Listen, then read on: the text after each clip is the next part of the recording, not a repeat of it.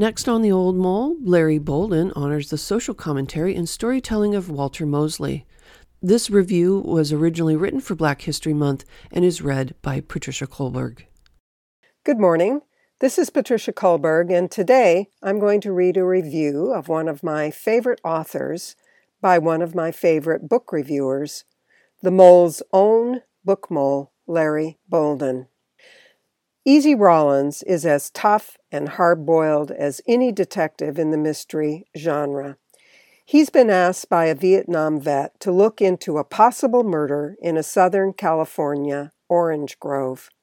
Quote, "I would have turned him down out of hand if it weren't for my understanding of the America I both love and loathe. In America, everything is about either race or money or some combination of the two. Who you are, what you have, what you look like, where your people came from, and what God looked over their breed, these were the most important questions. Added into that is the race of men and the race of women. The rich, famous, and powerful believe they have a race, and the poor know for a fact that they do. The thing about it is that most people have more than one race. White people have Italian, Germans, Irish, Poles, English, Scots, Portuguese, Russian, Old World, Spaniard, New World, rich, and many combinations thereof. Black people have a color scheme from high yellow to moonless night, from octoroon to deepest Congo.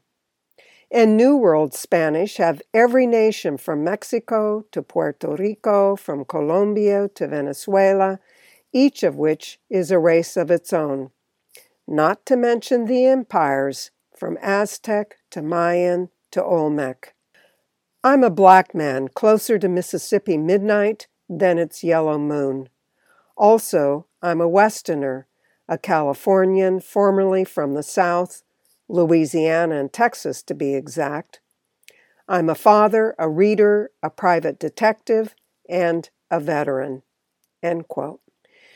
In his most recent novel, Bloodgrove, Walter Mosley lets easy describe the America of the 1960s in which a black detective is a rarity. In lieu of payment from a client, Easy is given a year-long lease of a pale yellow 1968 Rolls-Royce Phantom 6, which will become his at the end of that year unless he is paid $60,000.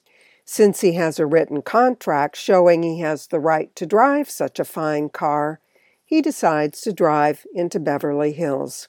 Quote, "I had even made it a block or two past that when the flashing red lights appeared in the extra-wide rearview mirror.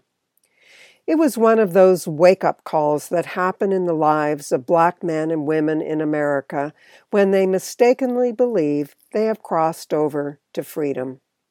I pulled to the curb, put both hands on the steering wheel, and sat patiently awaiting the rendering of the calculation of my situation.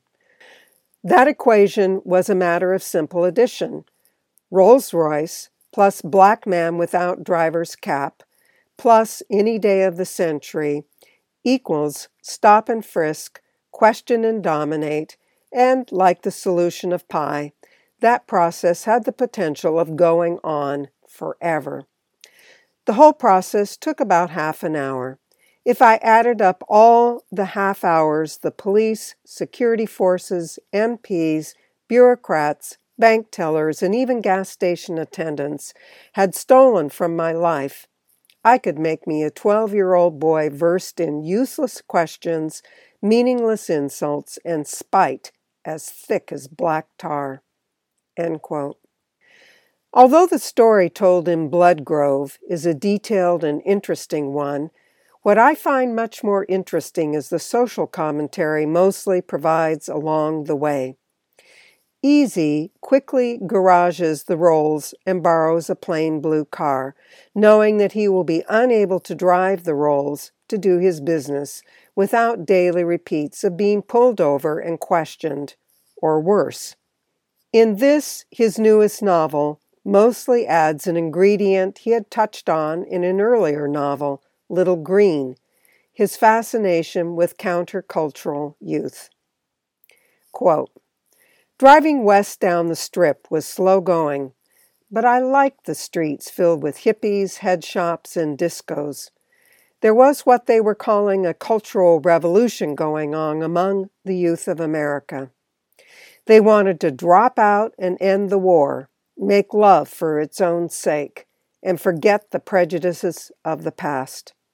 These long-haired, dope-smoking, often unemployed wanderers gave me insight into what my country might be." End quote. There is the usual cast of characters in this novel: Easy's adopted children, Jesus and Feather, the dangerous best friend Raymond, called Mouse, who is usually called in to do the dirty work for Easy, and a couple of good cops who help Easy obtain information and get him out of scrapes with the law. After many harrowing adventures, Easy helps the Vietnam vet and solves the mystery, giving the reader his summation of Easy's reflections on the state of the world. Quote, "1969 was an interesting year. There was strong anti-war action from the colleges and universities and all kinds of black political insurgents. The sleeping giant of white guilt was awakening, and there seemed to be some hope for the future. If you were innocent enough or ignorant enough, you might have believed that things were improving in such a way that all Americans could expect a fair shake. But of my many flaws, neither innocence nor ignorance played a part." End quote.